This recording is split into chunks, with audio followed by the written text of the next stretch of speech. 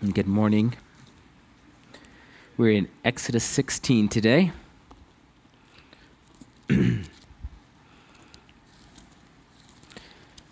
Which is still not halfway through Exodus. So, Exodus 16, we'll start reading in verse 1.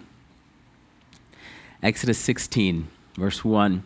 And they journeyed from Elim, and all the congregation of the children of Israel came to the wilderness of Sin, which is between Elim and Sinai, on the 15th day of the second month after they departed from the land of Egypt. Then the whole congregation of the children of Israel complained against Moses and Aaron in the wilderness. And the children of Israel said to them, "Oh, that we had died by the hand of the Lord in the land of Egypt, when we sat by the pots of meat, and when we ate bread to the full, for you have brought us out into this wilderness to kill this whole assembly with hunger." So I want you to stop and think about this for a moment. You have Moses there and Aaron, and according to later in Exodus 38, there's 603,550 men, plus their women and children, people under the age of 20. And they're complaining to Moses and Aaron about this. And so if you just think about it, if you have two, Moses and Aaron, and you're leading, and then you have 600,000 men who are not pleased with the situation. I put a little thought into this for several directions here. One is that we have this same assembly that is complaining right now. Out of them, there's only two of those 603,000 men that are actually going to make it into the promised land. And so we have this whole host of people who has just seen the Red Sea crossing, who has just seen the bitter waters made sweet there at Marah, who has seen the provision of God so far. They're complaining again now, and they will complain. And, Bob just read that scripture from where he said, well, even if someone rise from the dead, they're not going to believe. And so there is just this reality that sometimes we think, well, if we could only have this or only have that, but there is something in our heart. And when God, the Creator, bumps into us and we resist Him, and we resist Him and we resist Him again and again, He can do all kinds of things, and it will not cause us to soften, because there needs to be something that softens our heart. We need a new heart. And so this is, as we look today, in my Bible, the whole of Exodus 16 just has the heading, bread from heaven, because it talks about the manna. But if you think about who is about to receive bread from heaven, there's 603,548 people here who are going to adult men who are going to receive bread from heaven, who are not going to enter the promised land. There's two men here who are the right age, who are going to enter into the promised land. And so God's mercy to us and His continual reaching out to us is phenomenal when you see this. And so, as we said last week, like if you run out of water, that's pretty desperate. And I understand it when you're saying, "Oh, why? What shall we drink?" Like that's a big deal. If you run out of water, if you've ever been on a hike or something and you ran out of water, it's a big deal. You really need water. And so I understand the complaint. I also get it if you're thinking, well, what are we going to eat? Like when you get in the midst of your hunger pangs, that can be pretty bad too. And so I can see this. I can see the complaint. They're on this journey. They don't understand it. But just to understand the magnitude of it, that you've got Aaron and Moses, and then you've got 600,000 men, plus everyone under the age of 20, plus the women and everything. So in verse 3 again, 16 verse 3, the children of Israel said to them, "Oh, that we had died by the hand of the Lord in the land of Egypt, when we sat by the pots of meat, and when we ate bread to the full, for you have brought us out into this wilderness to kill this whole assembly with hunger." And so what they're basically wishing for is they just wish they could have stayed in Egypt and died there. Why come out here? So they don't have the long-term vision right now. They don't have a vision of what God is about to do or what God could do. And their current distress, their present hunger is making it very, very difficult to get a big picture of what God might be trying to do. And it is true that in our lives, sometimes we'll have a pain, we'll have something that is hurting us that will keep us from even thinking of what God might be doing in the larger picture. And so we don't want to doubt the goodness of God just because of a momentary affliction. Now, of course, it doesn't seem like a momentary affliction because we don't know what the end outcome is yet. And so it doesn't seem momentary. It seems all-consuming. Verse 4. Then the Lord said to Moses, "Behold, I will rain bread from heaven for you, and the people shall go out and gather a certain quota every day, that I may test them, whether they will walk in my law or not." And so we see that there is a test that He's wanting to know, will they walk with me? Will they obey? Will they know me? Who's going to understand that I'm doing something bigger than just this day? So he says there's going to be a test, but I'm going to rain bread from heaven. Then in verse 5, "It shall be on the 6th day that they shall prepare what they bring in, and it shall be twice as much as they gather daily." Verse 6, "Then Moses and Aaron said to all the children of Israel, At evening you shall know that the Lord has brought you out of the land of Egypt. And in the morning you shall see the glory of the Lord, for he hears your complaints against the Lord. But what are we that you complain against us?" Also Moses said, "This shall be seen when the Lord gives you meat to eat in the evening, and in the morning bread to the full. For the Lord hears your complaints which you make against him. And what are we? Your complaints are not against us, but against the Lord." So you think of Moses and Aaron, the two men, they're saying, look, you're not complaining. It's not us. It's God. We are listening to the Lord. We're responding in faith. He has brought us safely this far. If you could just remember what has already happened so far in the journey and then fix your trust and faith and hope in the Lord, not in us. Don't complain against us. We're not the ones who actually had the power to open the Red Sea. Verse 9, "Then Moses said to Aaron, Say to all the congregation of the children of Israel, Come near before the Lord, for he has heard your complaints." Now it came to pass, as Aaron spoke to the whole congregation of the children of Israel, that they looked toward the wilderness, and behold, the glory of the Lord appeared in the cloud. And the Lord spoke to Moses, saying, so when I read this, the picture I get is Aaron comes and gathers in all the congregation, and he's speaking to them. And then Moses is over here meeting with the Lord, and as they're meeting, they suddenly see that the pillar of fire by night and the pillar of the cloud by day, it's active, it's alive, and so they're looking. They see it because it says they looked. The glory of the Lord appeared in the cloud, and so it is actively happening. It's not just there's a cloud, but it's like it is very obviously the glory of the Lord is in the cloud. And so Aaron has all the children of Israel. They're all gathered here, and they look off to the wilderness, and they see the glory of the Lord in the cloud.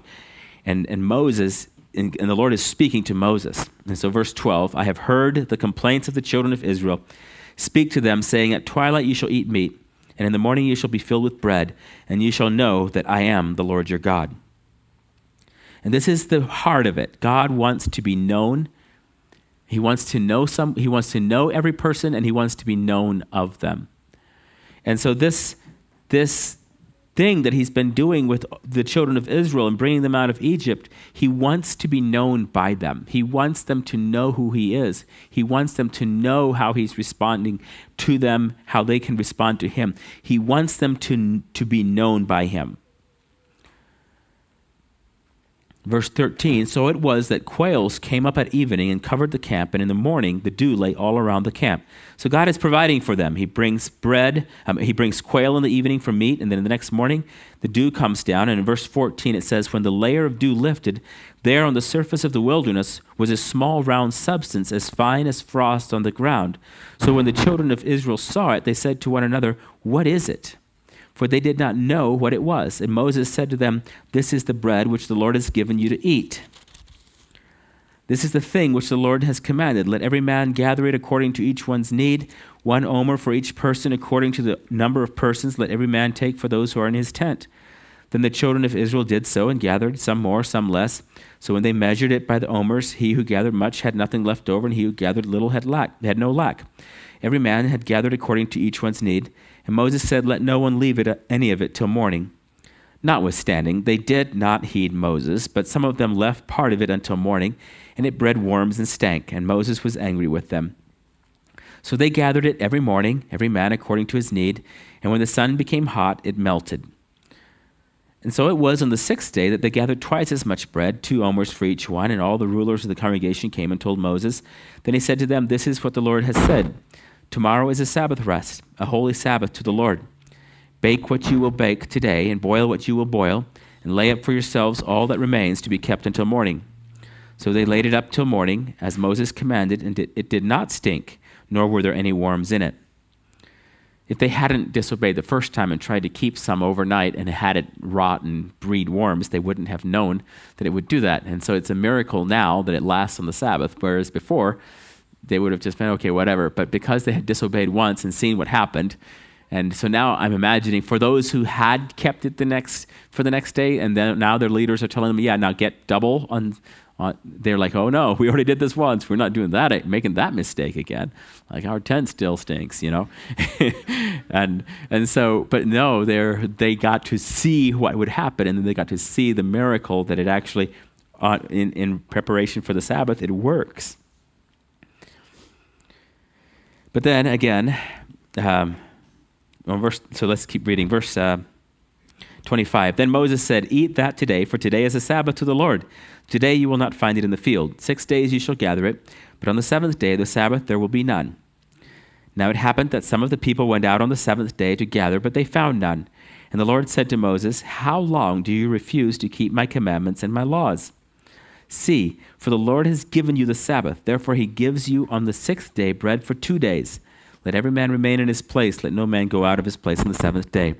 So the people rested on the 7th day, and the house of Israel called its name manna. What? It was like white coriander seed, and the taste of it was like wafers made with honey. And so they just basically called it what? Because it was the what is it? What is it? So manna. We call it manna, and we have this whole new meaning for what manna is.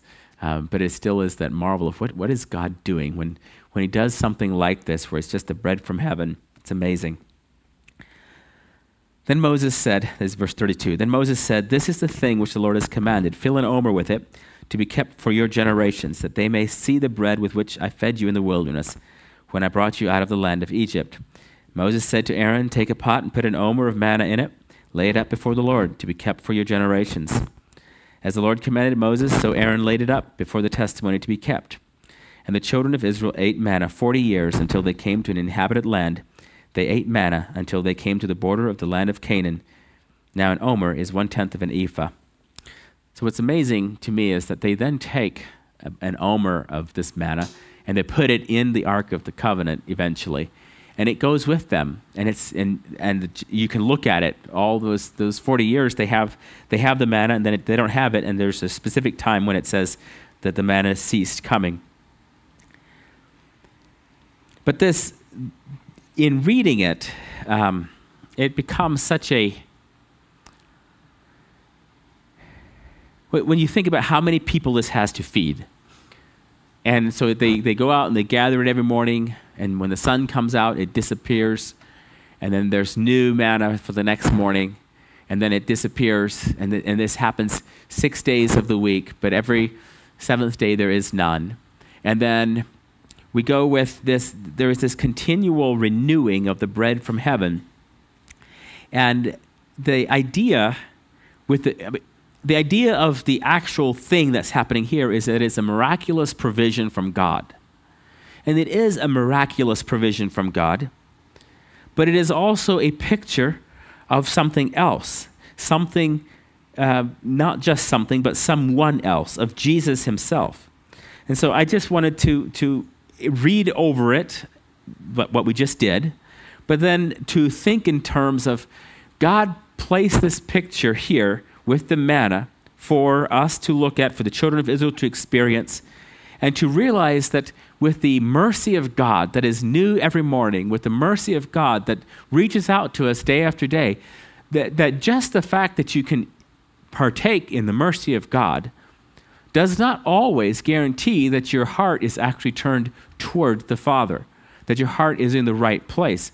And so in this case, we have so many of these people who they're eating the manna, they're seeing the provision of God, and yet later, when they're asked, are we ready to take the land? They're like, no, we're not ready. There are giants in the land. They have already seen God split the Red Sea. They've seen God with the manna now.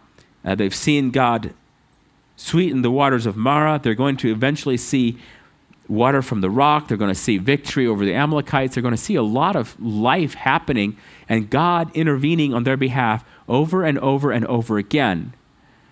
But they're still not ready to take that, to go where God, to walk by faith and to fully inherit what God has for them.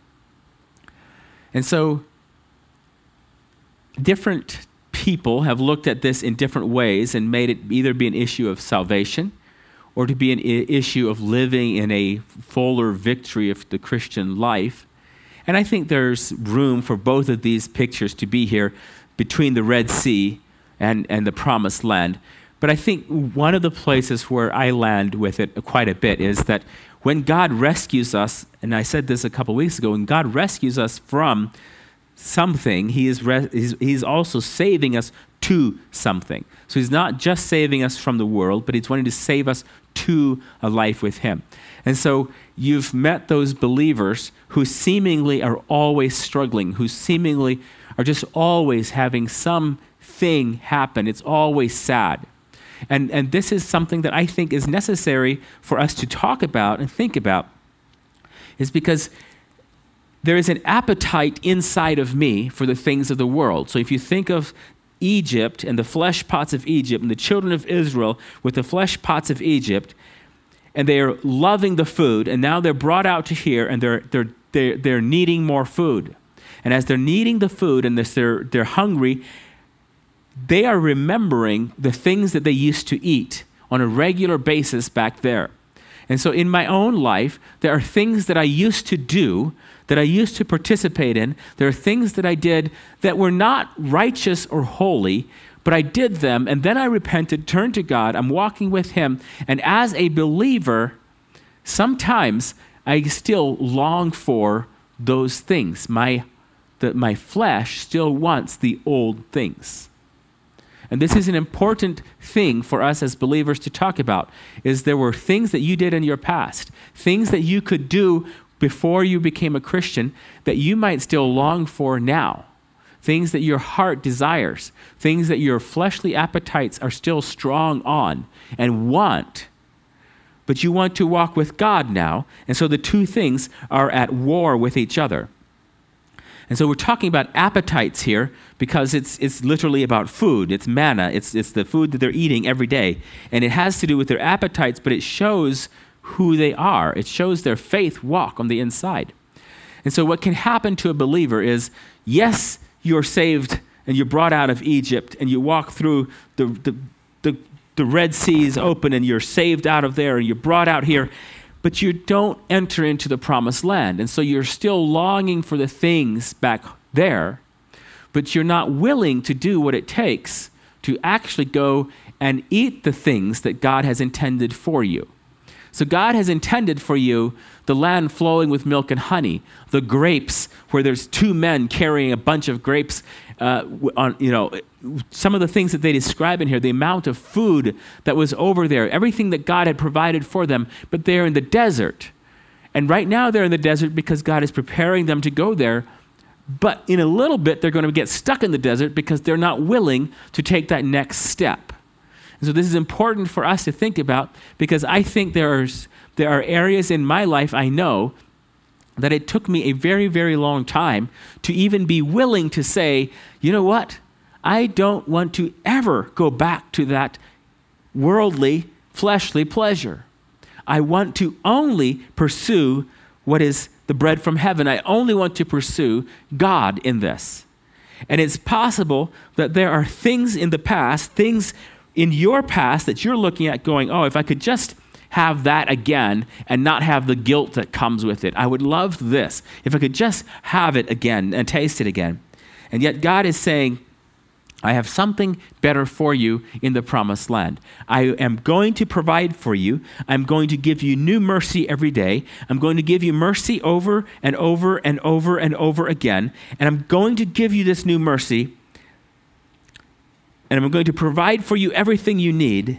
I'm going to take away your old heart of, as the prophet said, the heart of stone, and give you a heart of flesh. In our language, you might say, well, I'm going to take away my unregenerate heart and give me a new heart. Old things pass away. Behold, all things become new. This is what I'm going to do for you. You're going to begin to long for the springs of water from the promised land. You're going to understand that there is something better that is yet to come. You haven't crossed the Jordan yet.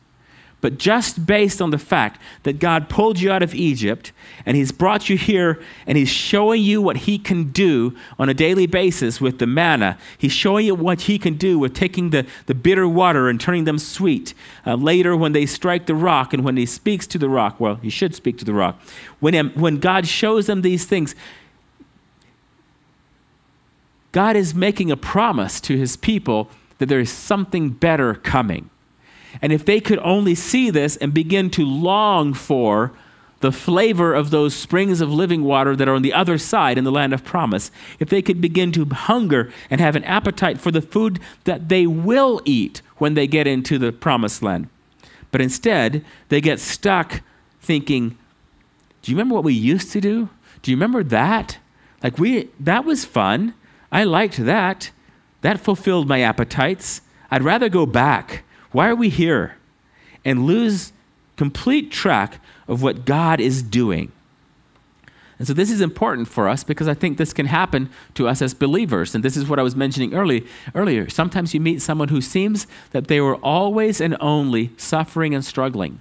And it seems that they never make it past the point of being able to say, wow, thank you, Lord, for something good, because they're only remembering how things used to be, or they're only seeing all the problems that they're having.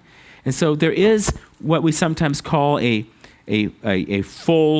more full Christian life, or a victorious Christian living, where we can walk in complete victory, in wholeness, and we're not limping our way in the kingdom, but we're actually living, rejoicing day by day, not only in what God is doing now, but in what he is going to do. We're rejoicing in one day being with him.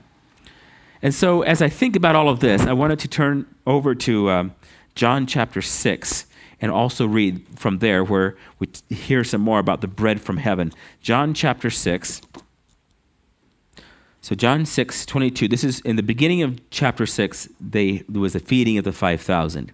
And then Jesus walked on the Sea of Galilee, and now we're in verse 22. It says, on the following day, when the people who were standing on the other side of the sea saw that there was no other boat there except that one which his disciples had entered, and that Jesus had not entered the boat with his disciples, but his disciples had gone away alone. However, other boats came from Tiberias near the place where they ate bread after the Lord had given thanks.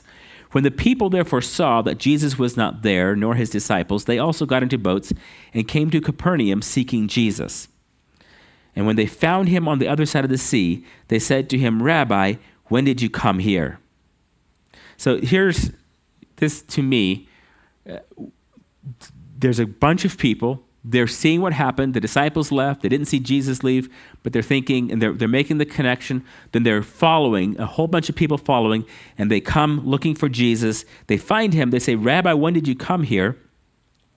And instead of saying, explaining anything to them or even asking them what they need, he says, most assuredly, this is verse 26, most assuredly I say to you, you seek me not because you saw the signs, but because you ate of the loaves and were filled. And so he's literally telling them the only reason you put all this work in is because I fed you the other day. And when I understand that that's what he's saying to them, it always feels just a little rude to me that he would just say that. But he's revealing something about them. He's saying, look, you're not following me because you saw the signs and you believe what God is doing. You ate the food. And for some of them, literally, they're going, wow, if we had someone like this, do you know that we could feed our armies and go up against Rome? And we could just, all we'd have to do is take a loaf a day, and he would just multiply it to our armies every day. And then if anyone got hurt, he would just heal them. We could really win. So there's got to be those that are looking at this from a political perspective, saying, if Jesus came and always fed us and always healed us, and he did all, that would be amazing. We could win.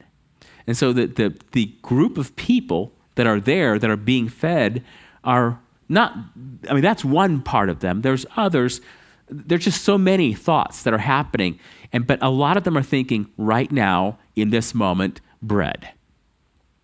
They're not thinking the bigger picture of what God is doing. And so Jesus is touching in right on that. And he says in verse 27, do not labor for the food which perishes, but for the food which endures to everlasting life, which the Son of Man will give you, because God the Father has set his seal on him. So he tells them, don't labor for the food which perishes. This is just food that perishes. Verse 28, then they said to him, what shall we do that we may work the works of God? Jesus answered and said to them, this is the work of God, that you believe in him whom he sent, talking about himself. Therefore they said to him, what sign will you perform then, that we may see it and believe you? What work will you do? And they bring it up. They say, our fathers ate the manna in the desert, as it is written, he gave them bread from heaven to eat. All right, so some of the people that are speaking to Jesus have made a connection here. They remember the bread, the manna, and they're looking at Jesus feeding people there, the 5,000, and they're going, wait a minute, this is kind of like that. There's some similarities here. He is taking some food, but he's feeding all of us with it, and they're seeing this as bread from heaven. They're making a connection. So this might not be the military crowd. This might be the other side of things going, wow, what is God doing? So I don't know who all is here, but there's a lot of people, and they're interacting with Jesus, but he is concerned that they're all only thinking about right now, right here. They're not thinking bigger picture or the kingdom picture. They're only thinking about themselves. So here, verse 32, Jesus said to them, most assuredly I say to you, Moses did not give you the bread from heaven, but my Father gives you the true bread from heaven. So they didn't say it, but Jesus says, Moses didn't give you the bread from heaven.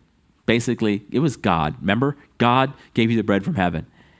But he says, my Father gives you the true bread from heaven. Verse 33, for the bread of God is he who comes down from heaven and gives life to the world.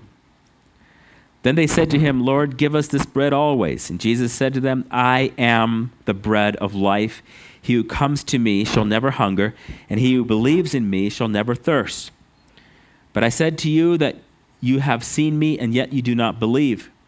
All that the Father gives me will come to me, and the one who comes to me I will by no means cast out. For I have come down from heaven not to do my own will, but the will of him who sent me. This is the will of the Father who sent me, that of all he has given me I should lose nothing, but should raise it up at the last day. And this is the will of him who sent me, that everyone who sees the Son and believes in him may have everlasting life, and I will raise him up at the last day. The Jews then complained about him because he said, I am the bread which came down from heaven. And that's as far as we'll read. I just found it fascinating that we have the Jews, again, complaining when this is in Exodus, that is the story we're reading, is complaint, complaint, complaint, and yet provision and provision and provision.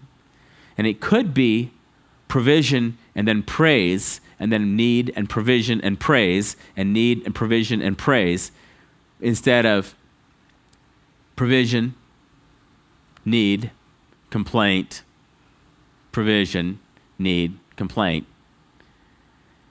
And so this is really a good place to stop and consider my own life and to say, well, how do I work? How do I relate to the Lord? Am I a complaint-based praying person, or am I a praise-based?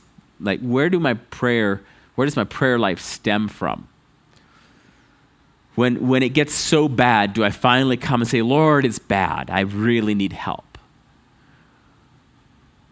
Or am I able to see the goodness of God and to actually praise him in all of this? And so in thinking about it, that verse where it says, we sat down by the pots in Egypt, the flesh pots of Egypt, I think is what the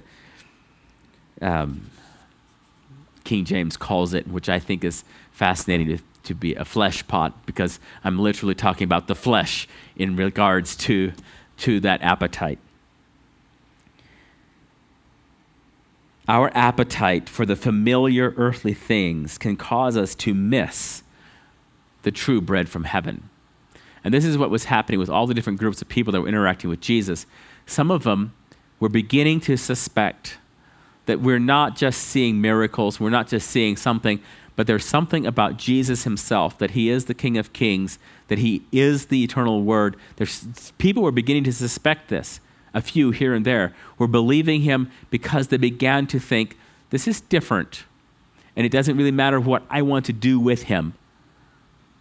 I need to follow him. There were others that were with him going, wow, this is different. I wonder what I could do with this guy. If I could get him on my side, if I could get him to work with me, if I could get him to help me think of what we could accomplish. And that's not very different from where we are today in the church, where we have different people coming with different ideas, saying, well, if I could only get God to bless my business, if I could only get God to bless my work, if I could get God to bless me in this or bless me in that, think of what I could accomplish.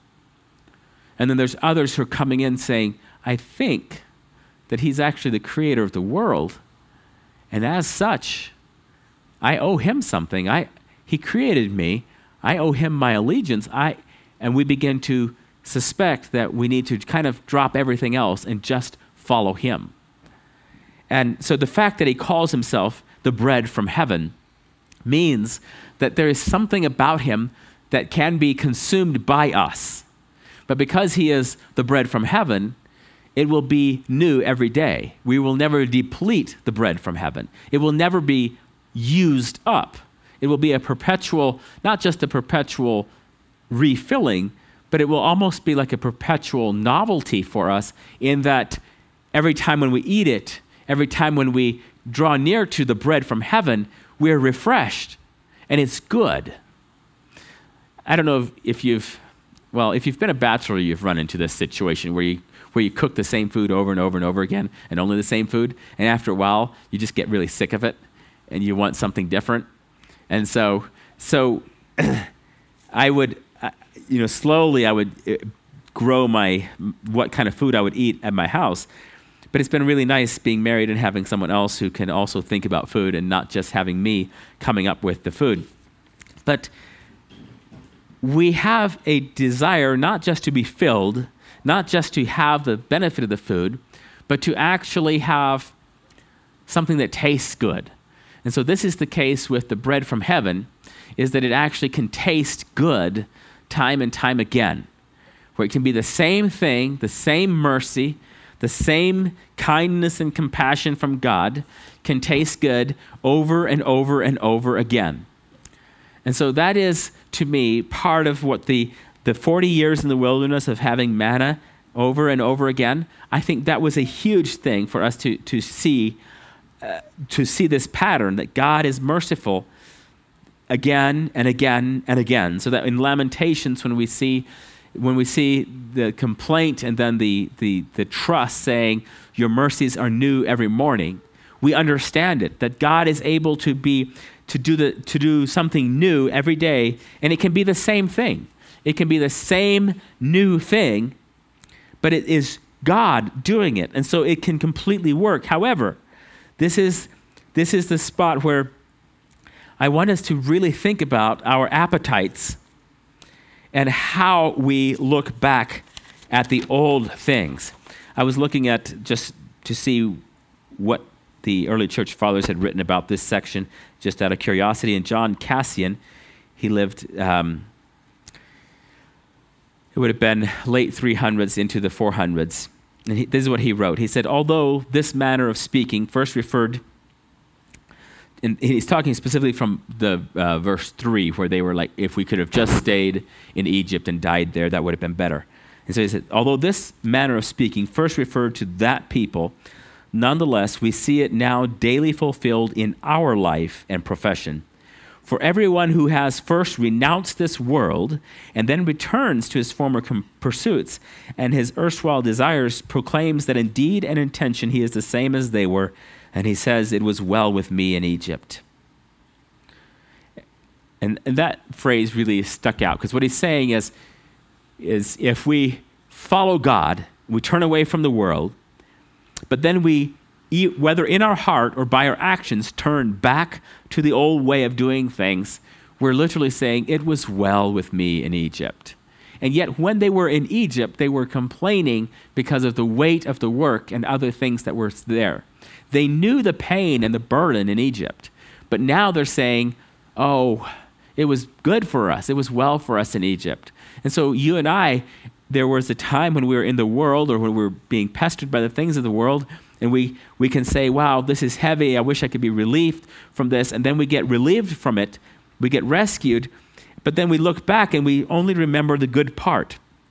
And we can say, along with these Israelites, we can say, it was well with me in Egypt. So reading on what John Cassian wrote, he said, I fear that there will be found as many such people as we read. There were multitudes of sinners in the time of Moses. For although 603,000 armed men were said to have left Egypt, no more than 2 of these entered the promised land. Hence we must strive to take our models of virtue from the few and far between, since, according to that figure of speech in the gospel, many are said to be called, but few are said to be chosen. Bodily renunciation and removal from Egypt, as it were, will be of no value to us, therefore, if we have been unable to obtain at the same time the renunciation of heart, which is more sublime and more beneficial. And I thought that was a good warning in saying, we can physically be removed from Egypt, physically be removed from the world. We can stop doing some things. But if our heart longs for the things of the world, and this I think is where it came home to me even just in the last 5 years, I feel like I've really had to walk this out, where I kept finding in my own life desires for things in the past. And so my mind would say, you know what, you don't have to actually go back there and do those things, but I will just reimagine them for you. I will think about the things of the world for you. And so it turns into a fantasy type thing where you are reliving something and you're going back and revisiting the world. On the outside, you're not. No one can tell that on the outside you want the flesh pots of Egypt. But on the inside, your mind is revisiting that. Now, whether I physically am returning to the flesh pots of Egypt or whether my mind is busy reimagining them, both of those things keep me from being able to fully appreciate and to fully benefit from the very bread from heaven that God is providing for me. He is providing His mercy new for me day by day. He is giving me not only something to take care of me at this moment, something to eat now, but He's given me a promise of things that are to come. And as in all of this, whether I physically return to the flesh pots, which they would have been hard-pressed to do because the Red Sea now lay between them, and they would have had to walk a long ways to get back around over there. Whether I physically return, which, by the way, is also true for us, it's a long journey back. Now, it seems like only a few short steps, but it's a long journey back to that place where we can go back to the world, because once we have crossed that Red Sea with Jesus, once we have made that first step, we said, I want to leave, and we see what all had to happen, and we see this beginning of walking with Him. This is a phenomenal thing. We are walking with the Lord. We're walking away from the world. We're walking through what seems like a barren land. One of the reasons it's a barren land is because in our mind, we're beginning to realize that all the things that we have valued, that we have really populated our life with, all of these things are wrong, and we need to have a complete new worldview. And so we don't want the old dishes, we don't want the old bread, we don't want the old food, we want the new food, we want the good food from heaven, we want the And so if you think about, well, maybe it would be easier just to read, like Galatians 5 has something of a list in it. So Galatians 5, verse 19. Galatians 5:19, it says, "Now the works of the flesh are evident, which are adultery, fornication, uncleanness, lewdness, idolatry, sorcery, hatred, contentions, jealousies, outbursts of wrath, selfish ambitions, dissensions, heresies, envy, murder, drunkenness, revelries, and the like, of which I tell you beforehand, just as I told you in time past, that those who practice such things will not inherit the kingdom of God." All right, so when you read through that list, at first, for a long time, I only read through it, and it just felt somewhat repulsive and somewhat, I didn't fully get it. But when you read that list and you understand that with each of those things that is listed, there is some sort of pleasure or some sort of reward that is gained by the flesh. And so all of those things that happen have something to do with the flesh seeking its own. And so while some of us would say, well, I would never murder or whatever, yet we would go to the other pieces of it and we say, oh, well, maybe this would be interesting. And so I know that there are many, many people in the world and in the church who have never quite gotten over the fact that because they are believers, they're supposed to be true and faithful to their spouse. And so we have so much unfaithfulness, so much adultery happening in the church as it is in the world. And why is it? Because there is something that appeals to the flesh. And when we think of things appealing to the flesh, it's nicer if I can just keep it out at a distance and say, well, those people over there, they have a problem, and they have never been able to deny the flesh, and so they still have a desire for the things of the flesh, but I don't want to talk about myself. But when I truly come to the cross and I say, well, what is this? Who is this? Am I walking in the Spirit, as Paul is talking about here, or am I walking in the flesh? That's when I discovered that sometimes, especially as a believer, as a follower, if you imagine yourself there in the camp, and so all the people are complaining, and inside your heart, you've been thinking, man, I wish I could get back to Egypt. But when they're complaining, you're just going to stand over here. You're not going to say anything because you're righteous. And yet on the inside, you've already been complaining yourself. You've wanted it. That's what happens in the church all the time, is we have some people who are openly sinning, some people who are openly longing for the things of this world, and then you have other people who will not say it out loud, but in their own minds, in their own hearts, they're rehearsing it, thinking about it, wishing, and maybe even going so far that they're secretly seeing what they can do, and there is secret sin involved. And so you have all of these things that are not from God, they're not good, but they have some sort of an attraction to our flesh. Our flesh wants them. And so this is when we're supposed to be walking in the Spirit, not in the flesh. That means we're crucifying the flesh. That means the old things have got to be completely done away with, and it is painful at times. And so when I look to Jesus and I see that he is the bread from heaven, that he is designed to be consumed. That's the thing about bread. Bread is made to be eaten. Bread isn't made, okay, in a few rare cases you make bread to look at, but most of the time bread is made to be eaten, right? It's not going to the county fair just to be looked at. It's made to be eaten. So you make bread all kinds of ways. And a lot of times bread, if you think of like a tortilla from Mexico, they're all basically the same. It's some kind of a flour, probably a little bit of oil and some water, and then it's baked in some way. And then you eat it with other things, and it becomes a filler food. And so Jesus is not just talking about this filler food, but he's talking about food and consumption in general, where you get strength from him. And so I am supposed to rise up day by day and receive my strength from him to walk in the Spirit and not in the flesh. And yet my flesh is longing for something back there. Now there's going to come a time in my Christian life, and it comes for each person, and sometimes it feels like we kind of cross the Jordan back and forth several times. But there comes that time when we say, you know what, I'm crossing the Jordan. I'm going and I'm going to walk where God has asked me to walk. I'm going to do what he's asked me to do. I'm going to face my enemies. I'm going to face the giants. I'm going to face the fears, and I'm going to walk where he's asked me to walk. And I'm not going to be afraid of this anymore. And we walk in there, and suddenly we're in the promised land. We still see the battles now, but now we see the provision of the promised land. And so for the children of Israel, once they got there, they were no longer getting the manna every day, but they were now getting the fruit of the land. And they were not longing for Egypt in the same way.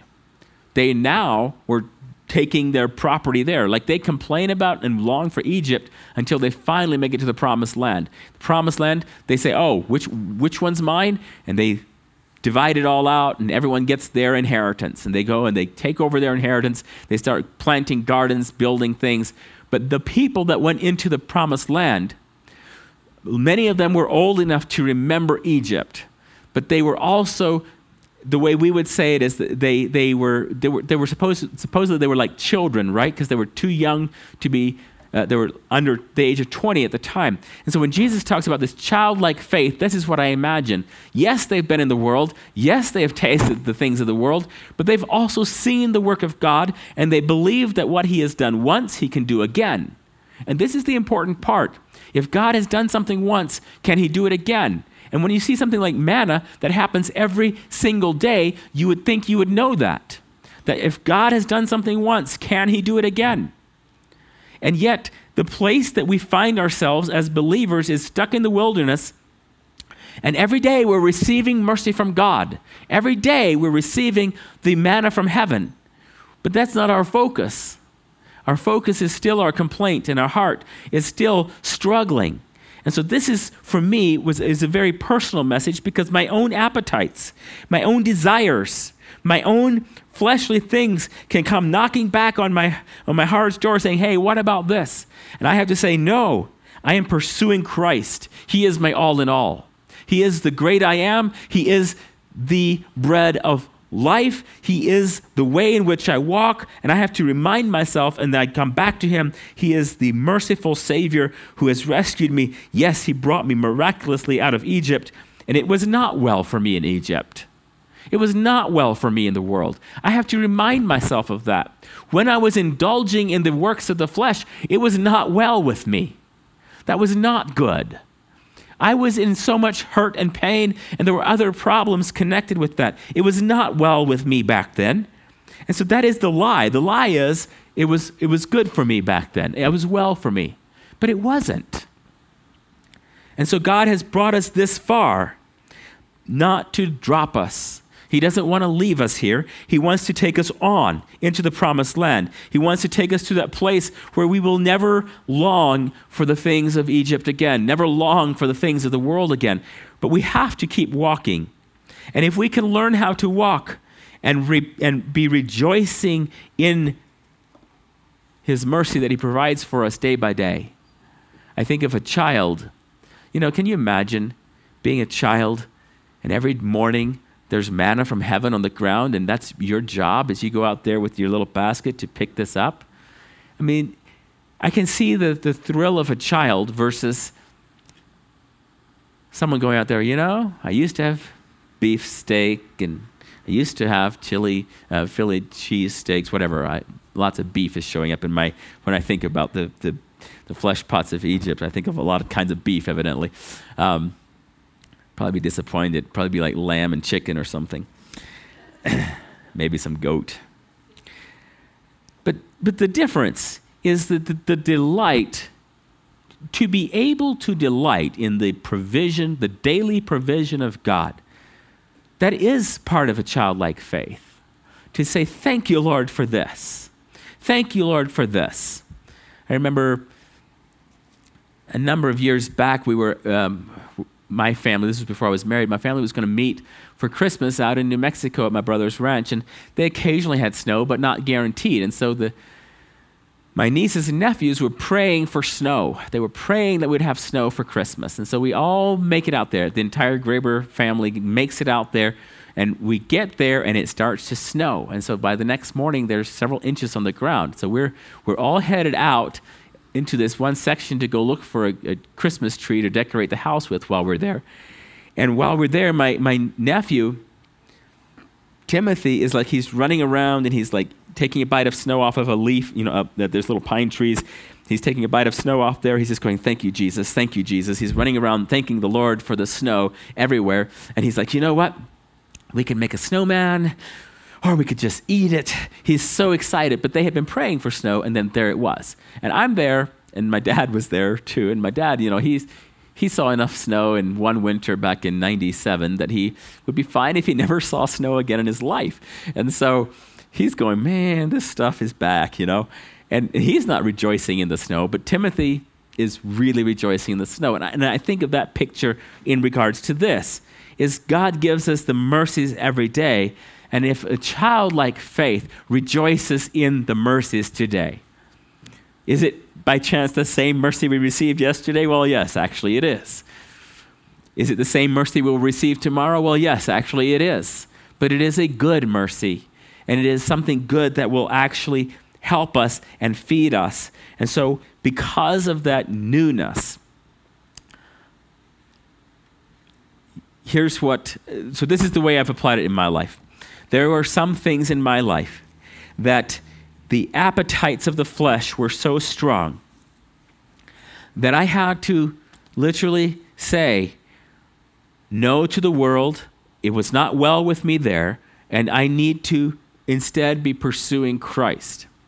And so whenever the old appetite comes up, and you might call it a temptation, you might call it an opportunity for sin, however your life works, but whenever the old appetite rears its head, you have to remind yourself and say, no, when I did that, when I was involved with those things, when I was able to freely indulge in whatever it is, you say, it was not well with me. But I have been given something good and precious, that the longer I consume of it, the more sweet it becomes. And not only, and so I've had to on purpose change my appetites, on purpose allow God to renew my mind and allow him so that I don't long for the things of the flesh. And this is potentially will be the walk for the rest of my life, is that I will find areas in my life where my flesh will say, hey, what about this? Why don't you do that? And what I found too as a believer, because I've walked with the Lord from a fairly young age, there were some things that I never got to do. And so it is possible for my heart to feel as if I missed out, that because before I got saved, I didn't go and sin first. And I think if you guys remember the message I did with the candles here a year or two ago, I forget exactly when that was, but and we talked about that the reality is that when I stand before Christ, I'm not going to stand there with regret because I didn't indulge in the world. I didn't get to taste all the things that sin had to offer me. It's going to be okay. In fact, I might regret the times that I did not actually engage in what Christ had for me, and the times that I actually did spend indulging in the flesh. Those will be regrets. Right now, my flesh tries to tell me that I'm missing out. And it's very insidious the way the enemy works with the flesh, because he works with us in our youth in one way. He works each stage of our life in a different way. And what I personally have gotten to see a little bit more of, and more realities, because I've heard about this, is that a lot of times somewhere along in your midlife, you can have a bit of a crisis because you're realizing that there are some things that unless you do them now, you'll never get to do them. And so like some of the lies that men are told by the enemy, like one of the lies is simply like, if you're going to ever have an affair, you have to do it now because you're going to become too old and ugly that nobody else will want to have an affair with you ever again, which is a ridiculous lie, but it is one of the very real things that men have to deal with. And that's a lie that has to be dealt with. And say, well, why would I want to have an affair? Why would I want to ruin the good thing that God has given me through my wife and my children just because I'm getting too old to have an affair? Like, what is this? It's very ridiculous reasoning and logic, but it's very real, and it's very consistent with the flesh pots of Egypt, where the temptation comes and says, hey, if you don't do this, you might never get to do this. I don't ever want to do it, okay? I'm okay with what God has given me. I don't want the old things. And yet our flesh wants the old things. And so you will find your flesh popping up, either remembering something fondly or looking across and seeing someone else doing something and envying and wanting something that someone else has. Your flesh will do many things to try to keep the attention on you instead of on Jesus.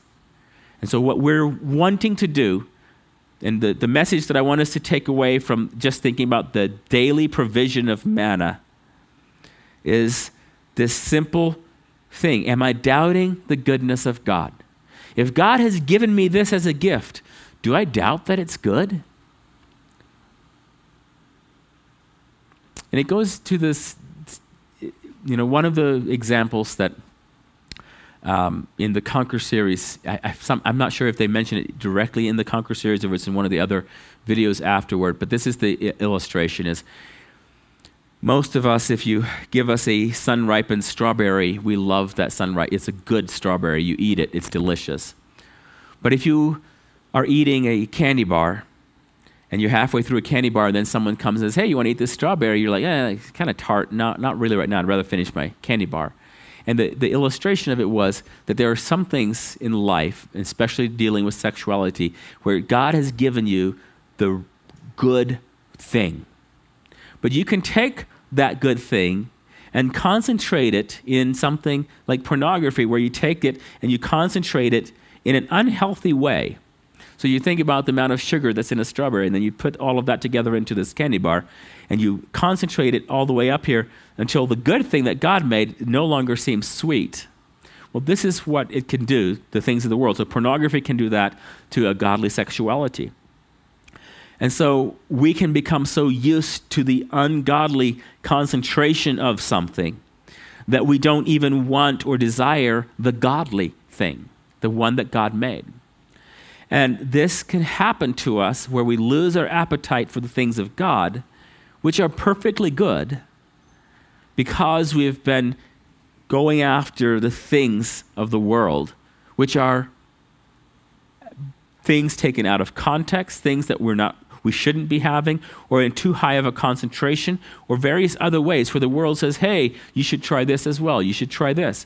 And so you see things like every substance abuse is something that was created for one purpose being used in a different purpose. Being too concentrated, being used for something that was not made for. And so God created all of these really good things, and the flesh wants to overdo something. Do it too much, and it destroys lives. And so in our minds, as we're walking through the wilderness toward the promised land, we must remember what God has done in the past, how he has rescued us from these things, but we must also keep in mind what he is going to do in the future, what he has promised to do. And then we must look at the daily provision, and if for some reason I'm not able to delight in the daily provision that God is doing for me, I need to stop and treat that as a serious problem and say, Lord, I want to be able to fully appreciate the gifts that you've given me. And so for me, that means I want to fully be able to love and appreciate the fact that I have a wife, that I have children, that I have friends, that I have fellowship, that I have the Word of God that I can read, that I have, there's so many good gifts that God has given me. And I don't want the temptations or the noises of the world to take my mind and take my attention off of this. I want to be able to fully appreciate what God has given me. I do not want to doubt the goodness of God. Say, you know what? I think you just brought me here to kill me. Like that's what they said. They said, you brought us out of Egypt just to kill us here. If he wanted to kill you, the Red Sea was a great place to do that. He didn't. He did not intend to kill you. And in your Christian faith, you might be tempted to say, I think God just wants me to never have the good things. He never wants me to enjoy myself. And if you say those things, you're not understanding the goodness of God. God wants you to walk a life that is full of delight and full of praise and full of appreciation for the goodness of the things that he has made and what he has done. Let's pray. Father, you have been, for ages past, a God who desires good things for your children. He gives good gifts to your children. And you are to us the same. You have rescued us from the world. You have led us through the wilderness. You have done miraculous things in our lives. Lord, let us not forget those things. We are grateful for what you have done. And Father, we want to fix our mind on things above, not on things on the earth. We want to keep in mind what it is you're doing, that we're part of a bigger picture. And Lord, when we walk through momentary discomfort, we ask that you would, Lord, help us to choose to walk worthy of you and to delight in you and to be grateful and thankful that your mercies truly are new every morning, like the manna in the wilderness. And you provide for us day by day the very things that we need the most. Lord, we love you. I pray in Jesus' name, amen.